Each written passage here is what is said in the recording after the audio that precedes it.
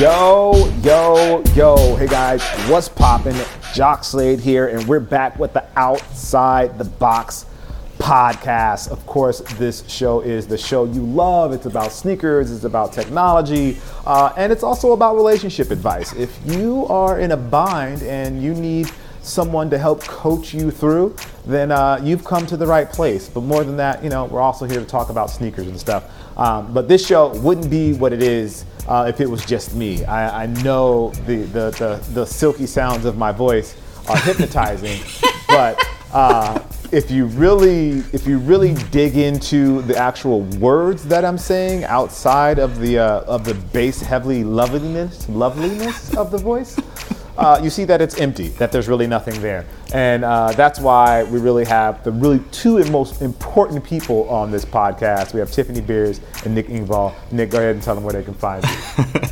Nick Engvall, at Nick Engvall, NickEngvall on all platforms, and at Sneaker History on all platforms. And I love how usually we're very modest on these introductions, but Jacques just went all in and just was like, no, you're here for my voice. So I don't know, Tiffany, how do you live up to that? I mean, silky smooth voice. Anybody? No? Yeah? I'm Tiffany Beers. You can find me at Tiffany Beers on Instagram and YouTube, and it is my entertainment tonight to talk to these two about sneakers. I'm just telling, just saying it how it is. People, they really come here to listen to you guys. You guys give all the facts. You give the truth. You give the honesty. You give valuable information, and I just ramble about whatever comes to mind. With that being said, I'm not at home. I'm in an Airbnb, and I feel weird about being in somebody else's house. I don't know if you guys have ever been in an Airbnb, but I just have this natural curiosity. I want to learn everything I can about the person whose house I'm living in. I think that's snooping, and you're not supposed to do that. Yeah, I don't know if you should say that, until after you're out of the house. Yeah. Right, but I'm looking at the books. I'm making judgment based on the books that they have on the bookshelf. Looking at the college paraphernalia. There's a lighter just sitting on the shelf, so I'm are they a smoker? Is it cigarettes? Is it weed? Is this a weed head's house? I don't know. There's just so many. Anyway, okay, sorry. What state are you in again? I'm in North Carolina. Let me stop judging people. But anyway, it's a lovely home, though. It is a lovely home. I'll say that. It is a lovely home. Enough about my personal tribulations and trials. All right, so let's get the show started. So we got some comments from you guys, which we always love. So if you ever want to send us comments, please do. It's Outside Pods on Instagram, on Twitter. We're on Tinder, we're on Bumble, we're on Grindr, we're on all of those places. We're not on all those. We're only on Instagram and YouTube and other places with podcasts. Sorry, Instagram, maybe just Instagram and Twitter. I was hoping we were on Grindr, but that's obviously it's not going to happen. But you can, if you wanted to find us, just look for Outside Pods. And anyway, you can DM us. And we got a DM from, I think this was Rev Fresh to Death. Let me make sure I said that right. Yeah, Rev Fresh to Death. And the question is, he wants to know a time we fell for the hype and regretted it once the hype faded.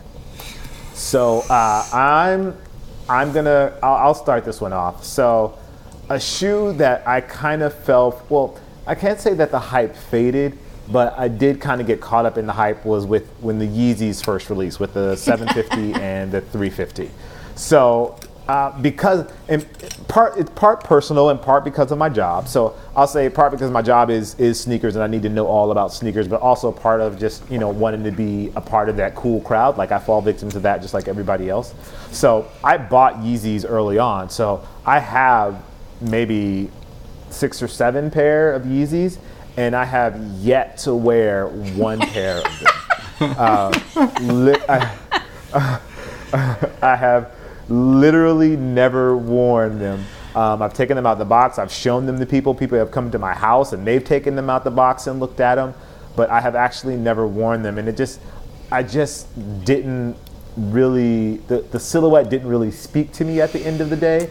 And I think that's what matters most at the end of the day. Like, am I really going to wear this? And does it speak to me enough to where I'm actually going to wear it? But then I also think it got to the point where just everybody had them and everybody was wearing them. And so that kind of pushed me away from wearing them, because like I don't want to show up and 10 different people have on the same pair of shoes that I have. So I think that also kind of hit me. And then it just got to the point where it was kind of like, all right, now I'm over it. Like, I'm just over Yeezys now. And like now I have them and I just have really no interest in wearing them. I don't know, I guess the appeal is gone for me. So I don't know if that's the kind of story you're looking for, Rev Fresh to Death, but that's my angle. I'll toss it over to Tiffany, see what she has. I was hoping to hear from Nick first. Okay, well, let's go to Nick. This is really hard because I don't think I fall for the hype as much as I do, like, I fall for my own hype in, like retro product, for instance. Like, I love Nike basketball from the 90s, right? So I'll buy like the recent Penny retros or like the Maestro retros, but like the worst one was the Air Up from a couple of years ago. They did like this like plastic vacuum tech thing, and I guess I just didn't realize that's what it was, but I was so hyped to get it because it was one of the shoes that Penny Hardaway wore.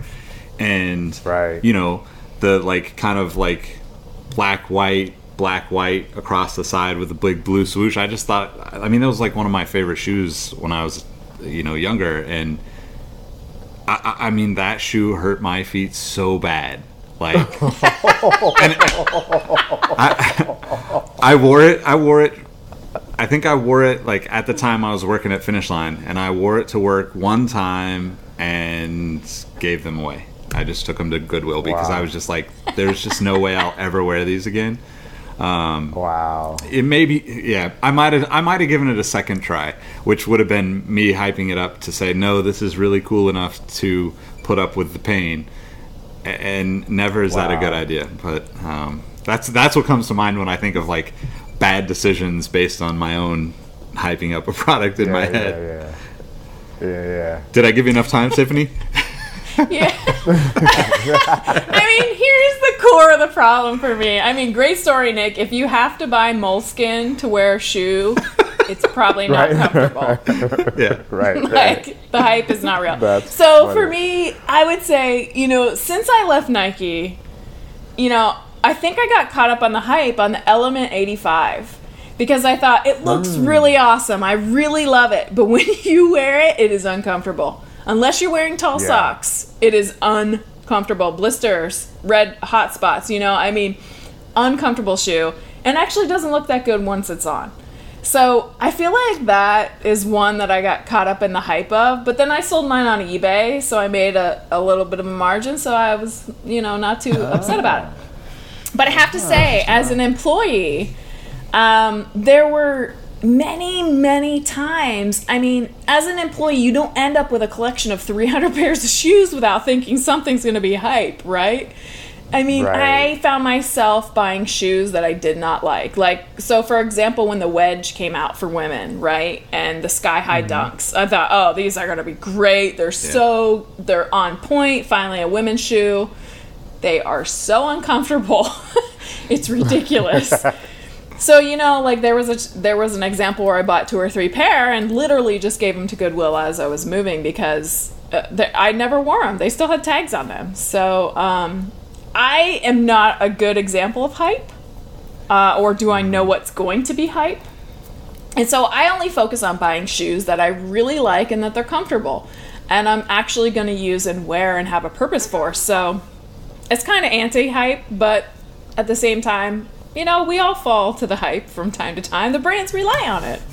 Yeah. What's interesting? No, absolutely. Thinking about this, like, I think, like, and this is kind of a little bit of a tangent from the question itself, but I think that, like, shoes like the first Yeezy from Nike or any of the Jeremy Scott stuff, right, with Adidas from years back, where, like, the design was so different than, like, the normal of what we were used to from that era, that those are like the shoes. Like, I bought like some of the Jeremy Scott wings. Like I don't regret it because I loved those shoes. I got the denim ones and I wear them occasionally, but like the trend for that is so far off now that I just feel like, right, can you ever wear that again? And I kind of feel the same way. Like the Yeezy one, just when I look at it, seems so dated to me now, compared to, especially compared to like the Nike Yeezy 2, right? Like the step from the 1 to the 2 was like monumental to me. Like I think, you know, that what are these words? I completely disagree. I am sorry, really? Respectfully, completely disagree. I mean, the Yeezy one was pure. It was there was a purity to it. I still think it's a great looking shoe, and there's shoes out there trying to copy it still. I mean, the Yeezy 2 was okay, but it was like a, you know, I got my first round, this is what I learned, and here I'm going to go after it again. But the Yeezy one, I mean, I'm biased, guys, be honest. I worked at Nike at that time. I may have worked on that project. I may have samples. I still love them. They're awesome. I think they're super great. That was a super awesome project. So do you feel like that the 2 wasn't enough of a step away from the 1? Like, do you feel like it was like just the formula just was repeated with different, you know, pieces? You know, I wasn't involved with the 2 at all, so I don't know the actual story behind it, but the story behind the 1 is really pure. It's really solid. It was a different experience for me because I got to work on the product. You know, I got to work with the designers. I got to work with all the people involved with it. And so it was a really cool project. It was difficult. It was very difficult. It was challenging, for sure. But it was fascinating at the same time, you know, bringing someone that isn't used to the shoe industry and bringing them up to speed and bringing them into it. And that whole experience was truly amazing. I'm grateful for that experience. In the 2, I didn't understand what the story was. I didn't understand the why behind it. I mean, very clearly understood the why in the first one, and I don't know if that was communicated well, but I think the first one offered like an interesting, you know, you got the big strap and you got a difference that wasn't happening at that time in the market. Like there was some really interesting things going on with that shoe and challenges made where the 2 was just like, you know, I did it once, I'm doing it again, and everyone's going to love it. And they did, and they wanted it, you know. It was definitely in demand, probably for more than the first ones, but I didn't understand the story behind it, you know. Wow. Two things here. First, there's someone in the comments going, talk that talk, Tiffany. Tell the truth. Tell the truth about it. But on the second part, like, I honestly feel like I'm in Nick's boat. I like the Yeezy 2 more than I like the Yeezy 1. I thought, I thought the Yeezy 2 was like a slicker, more slim version of it, and this may, you know, speak from my own bias when it comes to sneakers and the styles that I like. But yeah, I definitely lean more towards the 2 than I do towards the 1. But it's interesting, you know, to hear your perspective of it, you know, from as a designer, that you look at the 1 as more pure and speaks and resonates more with you than the 2. Yeah, I mean, the 2 had new tooling, right? You have a new midsole. When I say tooling, I mean midsole and outsole. You have a custom designed midsole and outsole based on what the designer or the collaborators want. Where the 1, you know, we reused the tooling, so which is arguably more challenging. But I think there's good and bads to both, but I just, to be honest, I didn't pay much attention to the 2, you know, but I really think, you know, you look at what's the Jordan 1, that's the, who's the guy that used to be associated with Kanye and then now he's got his own collab with Jordan. This is terrible for a podcast. Don C, right? Yeah. That Don C shoe with the strap, to me, just looks a lot like the Yeezy 1. Yeah. Like it's taking a lot of hints from the Yeezy 1 and I really like that shoe. I think it looks really great. Like it's a little bit slimmer, it's a little more minimal than the Yeezy 1, but at the same time it's like it's kind of going after the exact same look. It's like a little bulky, a little tough, strappy, protected. You're ready for everything. You're kind of ready for everything in those shoes. Yeah, and I love that. And I love this. I 100% agree with you, Tiffany, on like the storytelling aspect of it, right? Because especially the timing of all that, like, well, not to pick on Kanye, but he wasn't quite as insane as he is now, or through the years. So like that first like him like doing a little bit of stuff with Louis Vuitton and seeing like these samples pop up from Reebok and Nike, and like then finally seeing like what he created, that to me was way cooler. Like I was way more like invested in the like I didn't get the shoes, but like I was way more invested in the whole story, the whole process, trying to get the shoes. Like when the 2 came out, I like it aesthetically better, but you're absolutely right. There was no story. There was no, and part of that probably has to do with him potentially leaving Nike, or when, I don't know when that actually happened versus when the shoe came out. But like it felt like the whole package and the whole marketing side of it to tell those stories wasn't there for the 2, like at all almost. So even it doesn't surprise me that even you, being fairly close to that whole world when it's happening, didn't understand or didn't get the message, because I felt like it didn't exist hardly at all. Yeah, and to be totally honest, I had nothing to do with the 2. I didn't even know it was going on when it was going on,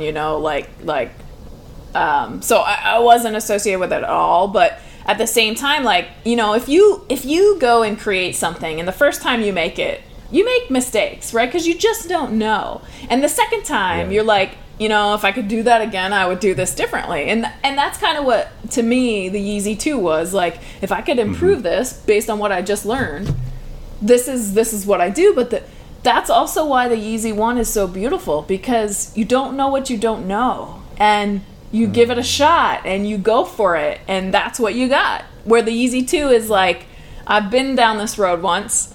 This is what I do. You're striving for perfection more. And I like the rough and rawness a little bit better. I respect that. Yeah. I respect that. I love that. That's cool to hear that perspective. Yeah. And I'm going to throw one last shoe out here that I thought was going to be huge, but wasn't, the Nike Air Zoom Mariah Flyknit Racer. And I'll leave it at that because I know no one else cares. I thought that shoe was going to be good. The Nike Air Zoom Mariah. Yep. The Mariah Flyknit Racer. I thought it was going to be big. Yeah. I was like, oh, people are going to love this shoe. It's going to go gangbusters, as they say on the news. And it did not. It did not. No one, I don't even think it was a blip on anyone's radar. And I actually did a video about that, admitting that. And people were like, yeah, everyone was like, yeah, we thought this shoe was going to be bigger. But it didn't. So it is what it is. I'll take that loss on my own and go to my grave with it. But next up is something that was this brought up by someone in the DMs, or is this something we want to talk about with GOAT and Kyle Kuzma?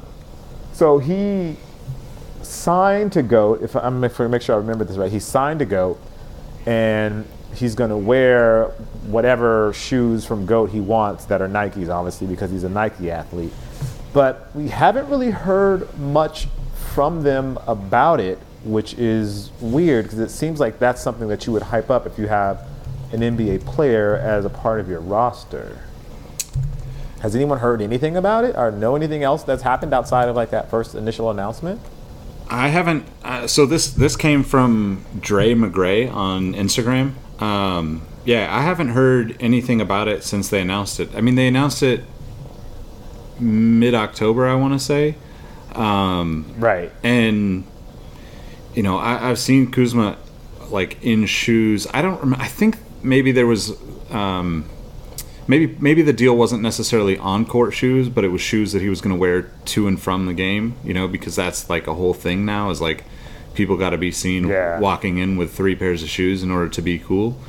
But I think the whole deal was incredible. Like, it was exciting to see that. Like, it's actually something that I won't say who, but I talked to people at two of the major retailers about setting something like that up and doing something like that where they could have their own kind of sponsored athlete, because what it does is like it creates excitement around a variety of products, but it also highlights the product that he's going to wear on court. So it's good for, you know, Nike basketball because he has a deal with Nike basketball. Like he's been playing in the Adapt recently, and if he shows up to, you know, the game pregame, for instance, in the Yeezy 1 or carrying the Yeezy 1 or something like that, somebody's going to snap a picture. It hits social media, and I mean, it just like so much potential to do so many cool things with that. But I really haven't seen anything in regards to it at all. Yeah, it's so weird. So like I just did this little quick Google search, and literally, if you type Kyle Kuzma and GOAT, all the stories are from October. Yeah. Like October 17th, October 18th, 2018, and there's no news about it after that, which just seems strange to me. I would think that there would be more stuff out there about it, or even like on the sneaker blogs or really anywhere. I don't see anything about it. I don't know what happened with that deal, if it just hasn't happened the way that people expected it to, or I don't know if maybe he hasn't been wearing the right silhouettes, and maybe that's what it is. Maybe he needs a better curated selection to play in or to wear to the game. Or maybe it's because the Lakers aren't doing well, or maybe it's because LeBron's on the Lakers and LeBron's taking all the shine. I don't know. That's just a pretty odd situation to me to see, like for it to be such a big deal and then nothing to come of it.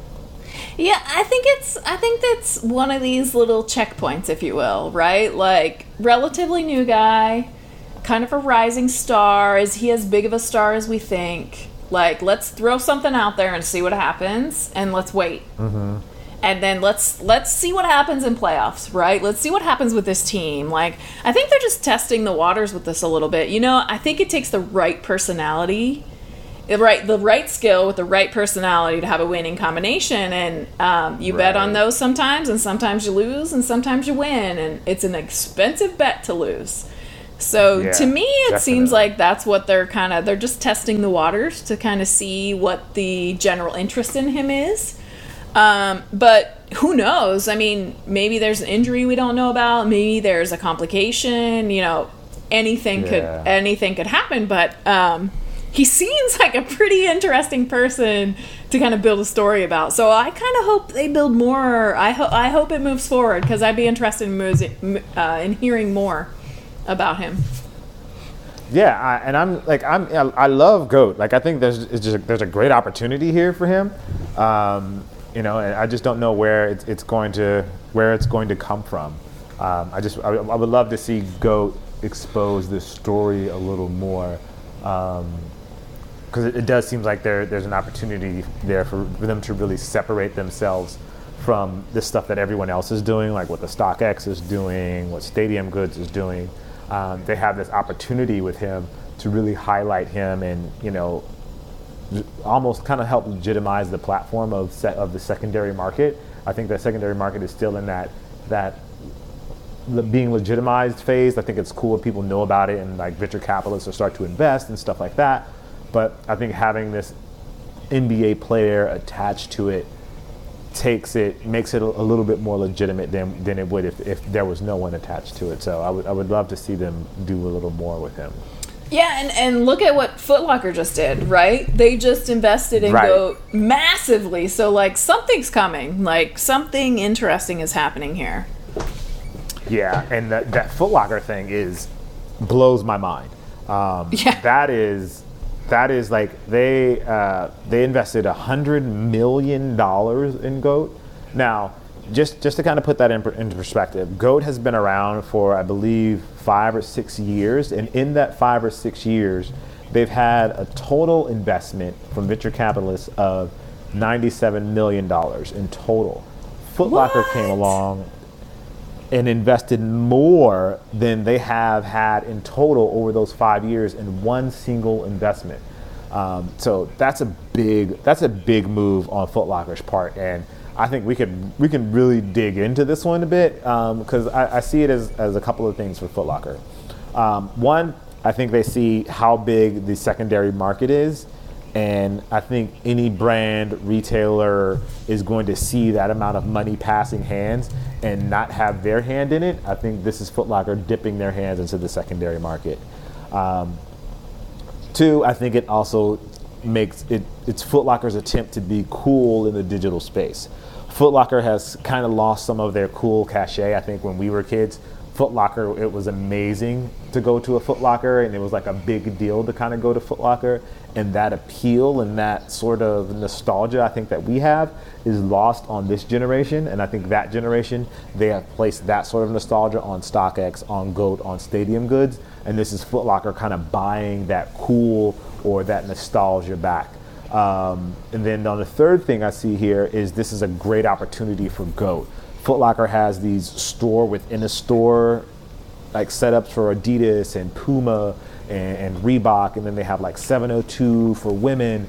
And I think this is a great opportunity for GOAT to expand their retail presence and, kind of like with the Kyle Kuzma thing, really legitimize the business in a way that, you can see a GOAT section inside of a Foot Locker or inside of a House of Hoops. This is the quote unquote greatest of all time selection, and it's a selection of sneakers that are super hard to get and super hard to get your hands on, and they're right there available to you inside of a Foot Locker store. You don't have to go online. You can walk into a store, you can put it in your hands, you can look at it, you can touch it, you can feel it. So I think there's a huge opportunity for the secondary market, and especially with it tying into retail with a retail partner like Foot Locker. But again, this is again just me making stuff up. I don't know how you guys feel about it, but that's just kind of where my mind went when I heard about the deal. I mean, for me, like the fact that a major retailer like footwear just bought, GOAT, who was, kind of the secondary market, like to me, that's counterintuitive, right? Like you just took GOAT and turned it into the primary market. So I don't know. I'm a little confused by the whole thing. Like, I get that Foot Locker is trying to be trendy. Like, they just invested in Jason Mayden's company with the kids' shoes. They're making some really big moves, which I really like. I think it's about time that one of the retailers in footwear did that. But at the same time, like, owning part of GOAT, like, I don't know if I trust you anymore, to be honest, as a secondary market. Like, I don't know if I trust it. Really? Because it's backed by a primary retailer. So a primary retailer that makes deals with these brands to market their product and things like that. Like, what does that do to the secondary market? Does that influence it? I don't want it to. But it brings up a lot of questions for me. Yeah, I mean, I could... Go ahead. No, I was going to say, I heard that a lot on Twitter.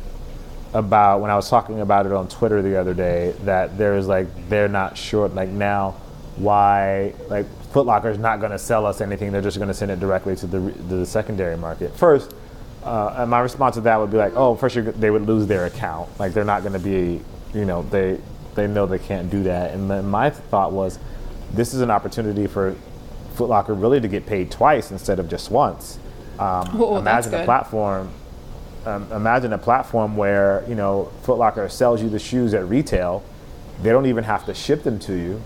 You can list them directly on GOAT by clicking a button on the Foot Locker website, and they sell on GOAT and they're shipped out. The buyer knows they're official because they came from Foot Locker, so there is no legit checks because it came from Foot Locker. It's from Foot Locker, who is a trusted retailer, so you don't have to worry about that perspective.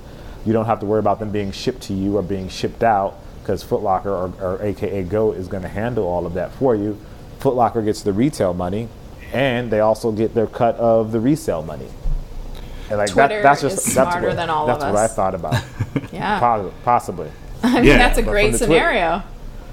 Yeah, I mean that's what I think. But I think Twitter thinks Foot Locker is just going to sell it, just going to give it to GOAT and have GOAT do the resale, as opposed to getting the retail money and getting the resale money. I think that's kind of far-fetched though, right? I mean, I totally understand there could be temptation to do that, but Foot Locker doesn't control the amount of hype around a product, hardly at all. They almost have zero influence, in my opinion, on whether a shoe resells for more than retail or not. And I think that, you could look at the Travis Scotts, you could look at the Off-White, the Yeezys.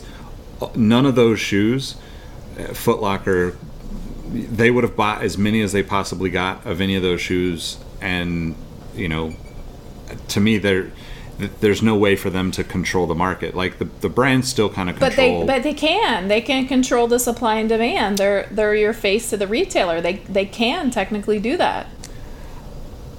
Not to the extent that the actual secondary market would respond to it, because like a lot of that stuff gets to the secondary market through the back doors of Foot Locker, Finish Line, and other retailers. I know it's not supposed to be a thing, but it happens all the time. And the biggest sellers on all the secondary market platforms are probably people that buy from a local retail store out the back door before it hits, and the manager takes a cut and gets a little bit more money out of it. But I think that the thing that I think is most interesting about this is that it creates potentially places for people to bring in their shoes and sell them on GOAT in a Foot Locker where it's safe. It takes away the kind of, Craigslist, I'm going to sell my Jordans, and then somebody runs into violence or problems trying to sell their shoes to somebody else. This almost makes it like there's almost like a safe way for people to do business on the secondary platform, or on the GOAT platform, on the resale market, where I just see it kind of all tying together eventually. And I can understand where like there is in theory a way that they could potentially do that, or potentially like hold back product to drive up prices, but it's so unpredictable whether or not a shoe is going to be really, really valuable or not. Like if you were to look at StockX, for instance, go look at like Jordan 1 mids, like say an all-star Jordan 1 mid from last year, like low sizes like 6 to 9 or maybe even smaller. Those shoes sell now for $300, $400, $500. When they came out, there were so many of them, and like you can still buy big sizes at close to retail or maybe a little bit more, but they were so like there's this weird place in the secondary market that I don't think that any of the platforms can fully understand yet. And I think that it's the same thing with Foot Locker and retail, right? Like it's always a challenge for them to buy the right number of product and actually sell it, right? Because at the end of the day, Foot Locker could come and say, I want to buy 2 million Travis Scott Air Force Ones, and Nike's going to be like, no way, like we're not making that many. So it's going to be interesting. I think that like this is more of a marketing play for Foot Locker to be cool. It validates that they're in the cool space if they want to cross these brands from in a public facing space. But the same thing with them investing in Jason Maiden, the same thing with them investing in Pensole. Like I could see, they need to cut me a check, but Foot Locker, you should just go ahead and buy SneakerCon now, because that's the future of marketing, right? Is in-person events. It's not going to be stores, and Lord knows it's not buying from apps, because that's a headache for everybody. So a couple things you said there I really liked. I do like that the youth can have a safe place to sell. I mean, I know my nephew started selling sneakers at like 10, and I was like, hey, be careful. Like, don't be posting those on Craigslist. Like, let's be really careful, because you might not understand the value, you might not understand the demand, and so I do like that a lot. But if I were Foot Locker and I was doing this, and maybe this reveals too much of my personality, you have an opportunity now to basically say, hey Adidas, hey Puma, hey Nike, I want this shoe and I want it in this volume. And they say no, okay, that's probably going to be a higher value. GOAT, get ready. This is what's coming. Like they have a premonition now, because they have both sides of the brand. They have both sides of the retail really under their wraps, that they have an advantage that no one else has it. And if they use that correctly, they should be able to predict what's going to be more valuable, and they can control the demand and supply. If they play their cards right, they should be able to do it. Yeah, I think I hear what you're saying. And my thought on that is that they have access to people that already know that stuff anyway, right? Like, I've done work for almost every retailer in the footwear world at this point, it seems like, and even dating back, like, for instance, like just a few days ago, when I worked at Finish Line in like 2012, 2013, I think, maybe 14, something like that. I got a text from one of my bosses at Finish Line that I haven't talked to in years, basically saying, like, you were right about Finish Lines should have bought a resale market. And back then it was like the Soul Collector forums, and it was Kixify. There was no GOAT, there was no StockX. But to me, like, that's the future of all of this it's gonna be very gray. There's gonna be like this big pot of people, a big pot of money, a big pot of shoes, and everybody's playing in the same space, for instance. Because at the end of the day, like, if somebody's gonna buy, let's say somebody has $1,000 to spend, are they gonna buy 5 pairs of shoes off the wall at Foot Locker? Probably not. They're probably going to go buy 1 pair of Off-Whites and 1 pair of Yeezys off of GOAT or StockX, because that's the cooler thing right now, And it's still the same $1,000 that's going to go into the sneaker market, in my opinion. Like, I get that, like, we've had this kind of separation of the two markets now for a little bit, but at the end of the day, like, just because there's more people, there's more secondary market platforms out there, doesn't necessarily mean that there's more money going. I mean, obviously the business of sneakers is growing. I'm not saying that it's not, but it doesn't mean that, like, the 20-year-old, the 18-year-old kid doesn't spend the same amount on shoes as, they would have 2 years ago, 3 years ago, when there was no secondary market platforms. They might have been buying them or selling them on eBay, but it's just this weird space where we're kind of getting to the point where all of this has to be looked at, in my opinion, at such a high level of, like, where is this all going? And, for me, Foot Locker is seeing that retail is dying and is trying to create ways to bring in some of the excitement that still exists with their customers. Because, regardless of where you buy your shoes from, I think that the secondary market, if you're into sneakers and have been for the last few years or more, you pay attention to the secondary market, at least in some regard, right? Like, you always have the thought of, like, right.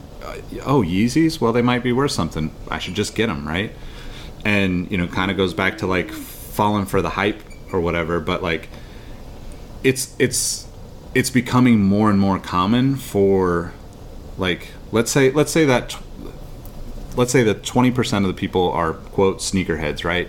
They spend all their time paying attention to sneakers. They know every release. They can tell you when everything's coming out. They correct you on the colorways when you tell them it's the wrong colorway or spell something wrong. That 20% is the one that 4 or 5 years ago looked at eBay before they made a purchase. That percentage is steadily growing, because as people understand that, like, oh, well, I only have X amount of space in my closet, maybe I'm going to buy something that I can resell, or at least if I don't like it or I only wear it a couple times, I get most of my money back.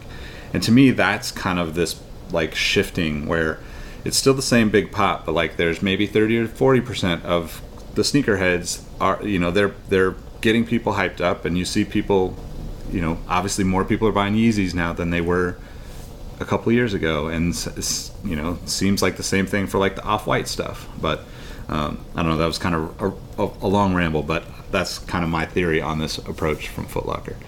And I think a lot of it is also there's value in the data.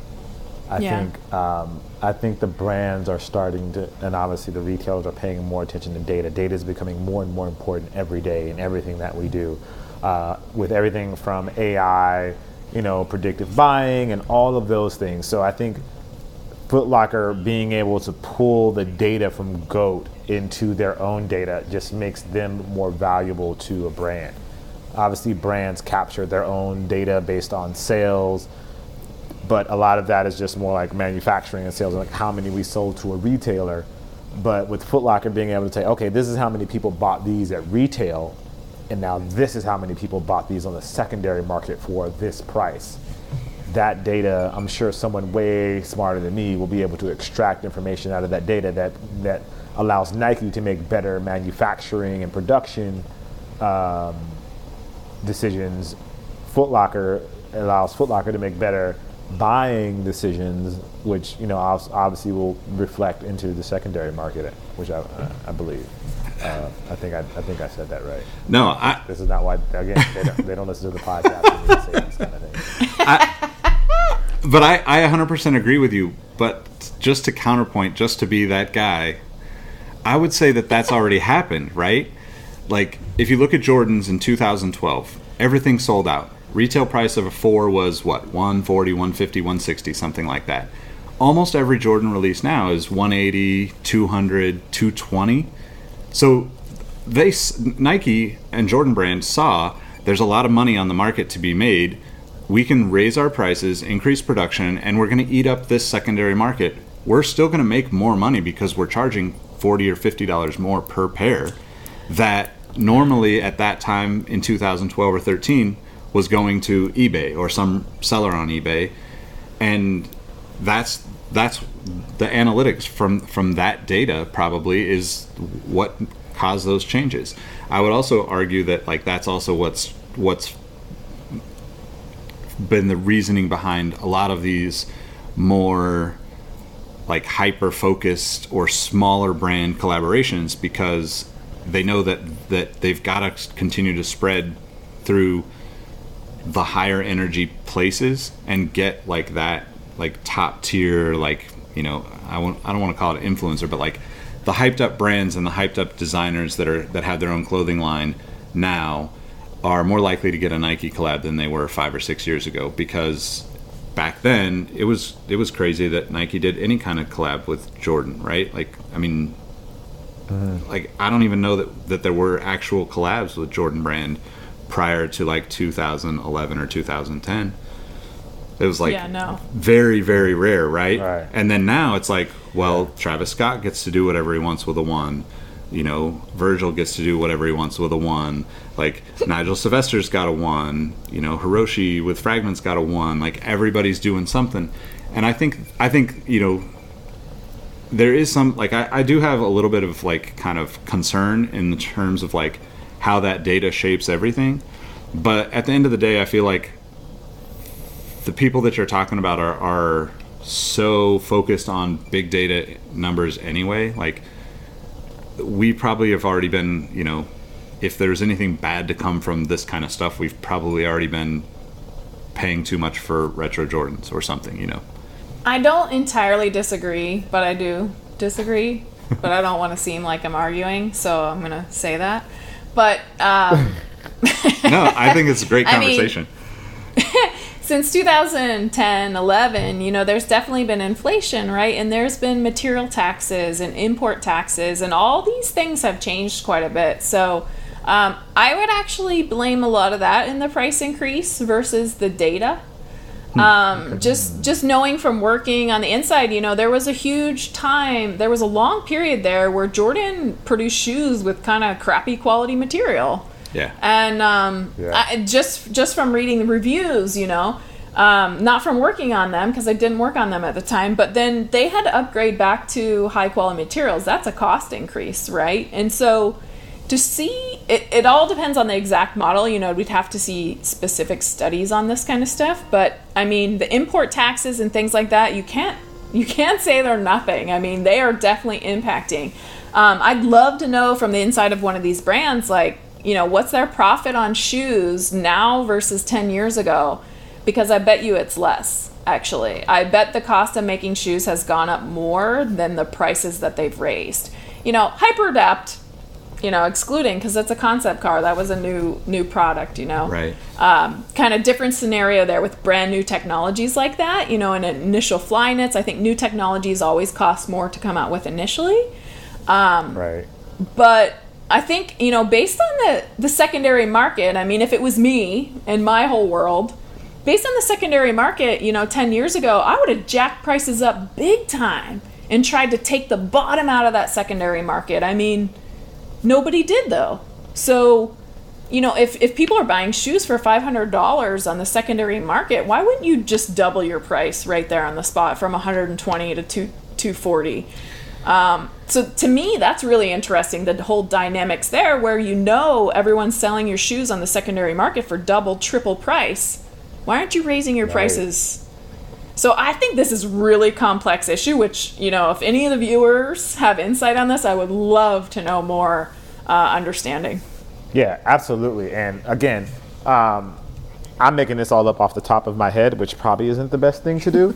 But with Nick with his experience and Tiffany with her experience, we've all kind of shared our thoughts. And I would love if any of you guys could leave us some notes at Outside Pods, and maybe we'll get into this on the next episode, where you guys tell us what you thought, what you think. Why did Foot Locker invest $100 million? Do you think it's worth it for Foot Locker? Does this make you look at Foot Locker differently? Or does this make you look at GOAT differently? Does this make you look at the secondary market differently? And if any of you guys are actually in the industry and you know a little bit more about this and you want to share it with us, let us know, and we can share some of your feedback anonymously. We will definitely keep your identity hidden if you want to share some comments with us. So don't worry about us being like, yeah, it was Todd. His Nike ID number is 7463221. And no, you don't have to worry about that at all. So feel free to share with us if you want to share something anonymously. Just let us know. And again, that's Outside Pods all over the internets. I think that applies for dating advice too, right? If you want it to be anonymous, just hashtag anonymous.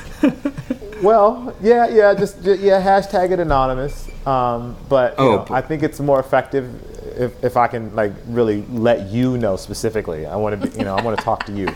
But again, if you want to be anonymous, I'm okay with that. By the way, you're now officially referred to on our new YouTube channel as the Love Guru, Jacques. And you know what? I don't want to.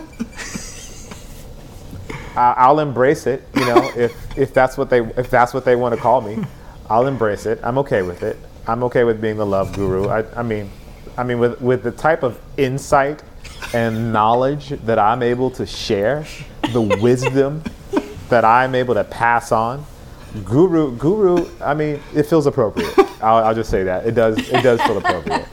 So I thought he was going to say it feels not quite enough.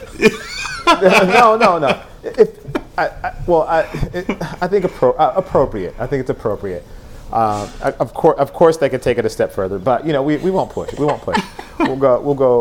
go with guru. That works. But anyway, the reason I know earlier in this episode I talked about being in the Airbnb, it's because I'm in Charlotte for All-Star Weekend, and something that has kind of caught my attention is All-Star sneakers.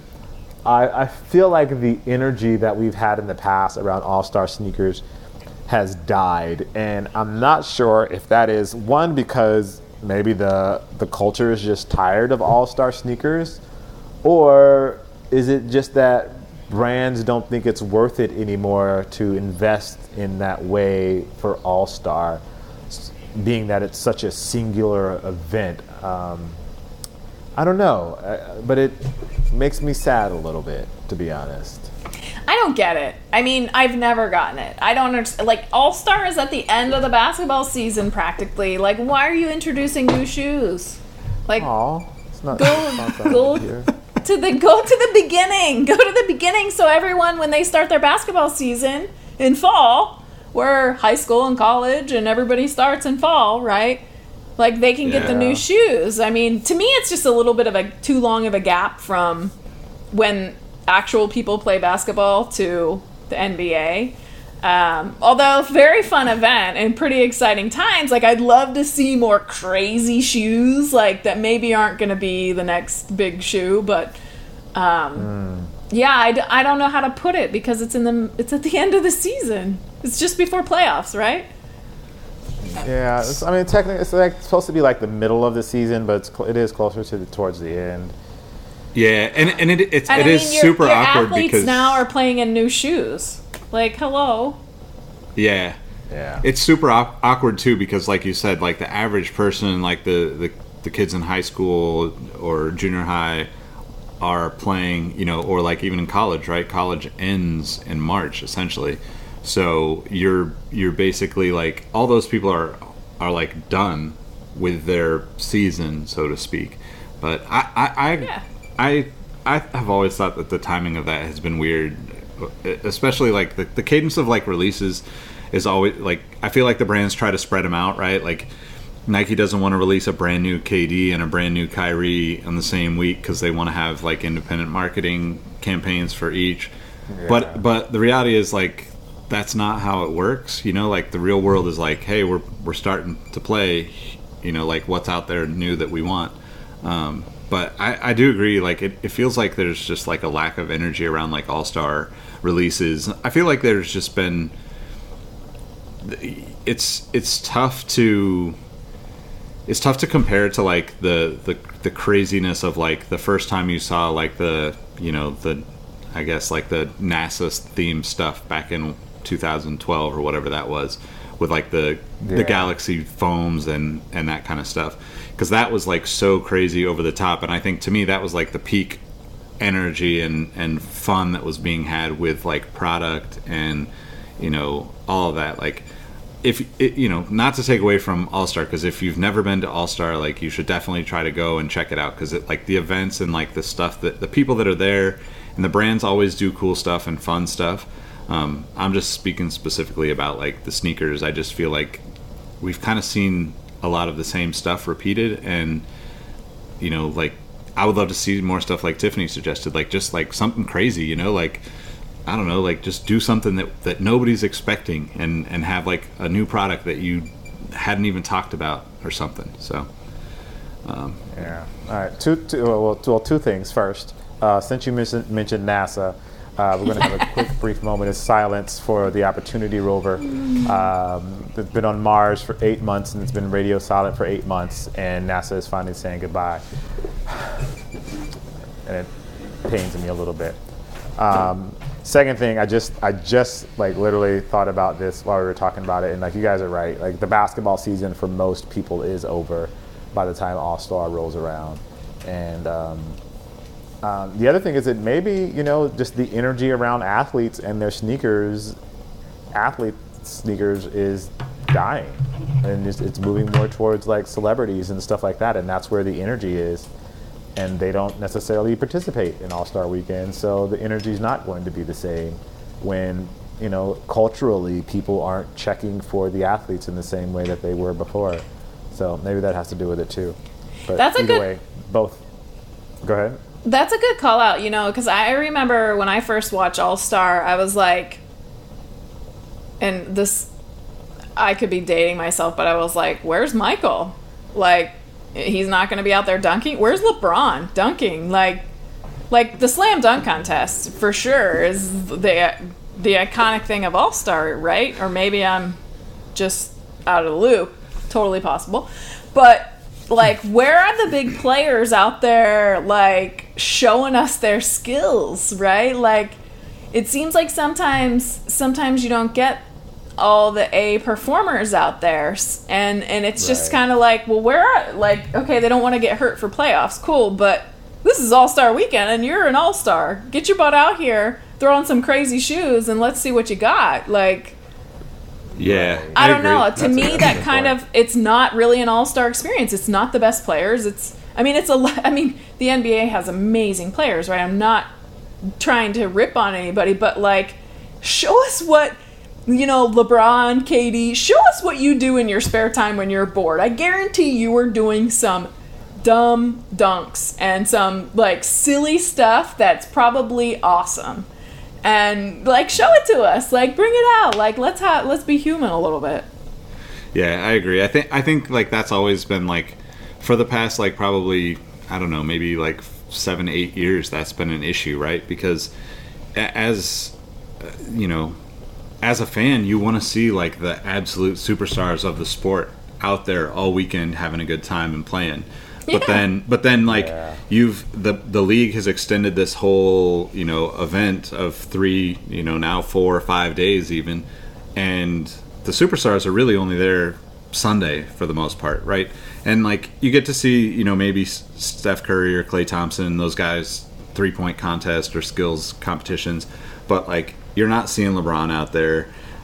You're rarely seeing like KD or anybody like that, where it's like your top, let's say top 10, 20 people in the league, players in the league, aren't out there until Sunday. It kind of, I don't know, it's kind of lost its appeal, in my opinion, because of that.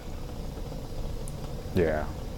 Yeah, that's a good point. That's a good point. That energy that used to be around it isn't necessarily there anymore. It feels like people are kind of stepping away from it and not participating in the way that we would like them to. And maybe that just goes to our expectations, or maybe it just goes to the athletes. You know. Yeah, I mean, Jacques, have an awesome time there. It'll be amazing. Yeah. It should be fun. It'll be fun, but at the same time, you do want to see those guys play. But anyway, well, I think that's a good show. I love the talk we had today. This was good. I think this is our first real disagreement when it came to the Yeezy stuff. We don't usually disagree on most things. We're generally along the same lines. We may have a few variations on things, but this is the first time I think we were like, no, yeah. I think it's the other one. Yeah, it's good. I love it. For you guys listening, as always, I just want to say thank you guys for listening. We really do appreciate you. Make sure you find us on Outside Pods. I am Jacques Slade. You can find me all over the internets at Cousteau. That's Kustoo. That's on the Instagrams, on the Twitters, on the YouTubes, on the Grinders, Bumbles, Tinders, and on Pinterest, and maybe even on LinkedIn if you look hard enough. But this show would not be what it is with just me. It would just be like one madman rambling on a street corner, which is not something that's interesting at all. I have two very, very intelligent, very wise, very insightful people on this show, and they make my job so much easier. Nick, go ahead and tell them where they can find you. Nick Engvall at Nick Engvall on all platforms, at Sneaker History on all platforms. This was definitely a fun show. I enjoyed the debates. So Tiffany, go ahead and let them know how they can find you. Tiffany Beers. You can find me at TIFFANY BEERS. And that's on Instagram and YouTube. And I just want to say it first, I disagreed with Jacques and Nick tonight. This could be my last show. So you guys comment. You let us know. We'll see how it goes. Wish me luck. Not at all. You're the reason both Nick and I are even doing this show. If it wasn't for you, no one would listen to it. Yep. So again, you guys can reach us on Outside Pods. Leave us any questions you have. Again, any relationship advice you need. Doesn't matter what sort of relationship you're in. I have the information that'll help you through it. As always, we appreciate you guys. Thank you for listening, and we'll see you and talk to you guys soon. Peace.